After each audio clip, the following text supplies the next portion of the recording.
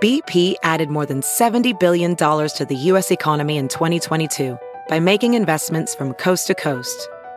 Investments like building charging hubs for fleets of electric buses in California and starting up new infrastructure in the Gulf of Mexico. It's and, not or.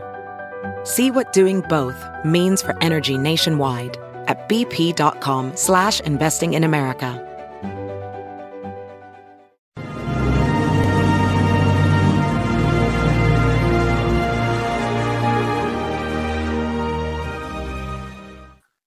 Hi, everyone. Judge Andrew Napolitano here for Judging Freedom. Today is Tuesday, September 27th, 2022. It's about 1:45 in the afternoon here on the East Coast of the United States. Does the President of the United States tell the truth?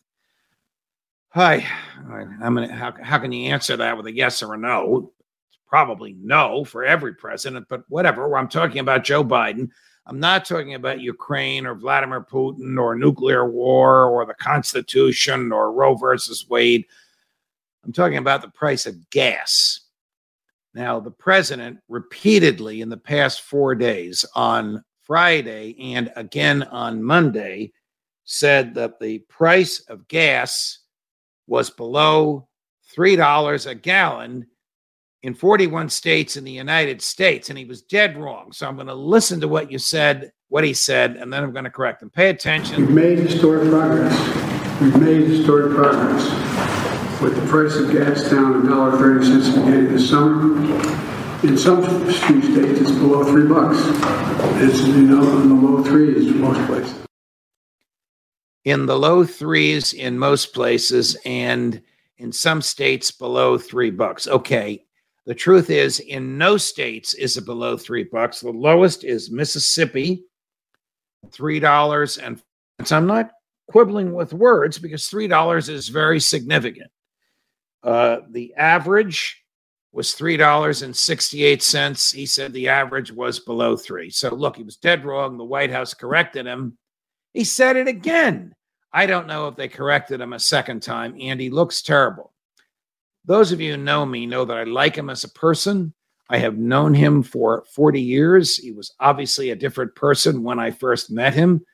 We were professors together at Delaware Law School. I was a full-time professor. He was an adjunct. I enjoyed his company. I didn't think he was the law school professor type, but he was there.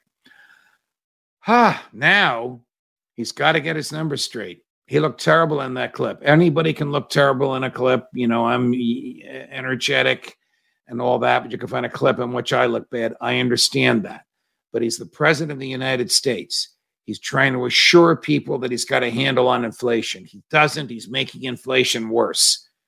But when he actually gets the numbers wrong, in no state was the average or any price below $3 a gallon on Friday and on Monday, and he repeats it. You got to wonder, what else does he say that's wrong? Judge Napolitano for Judging Freedom.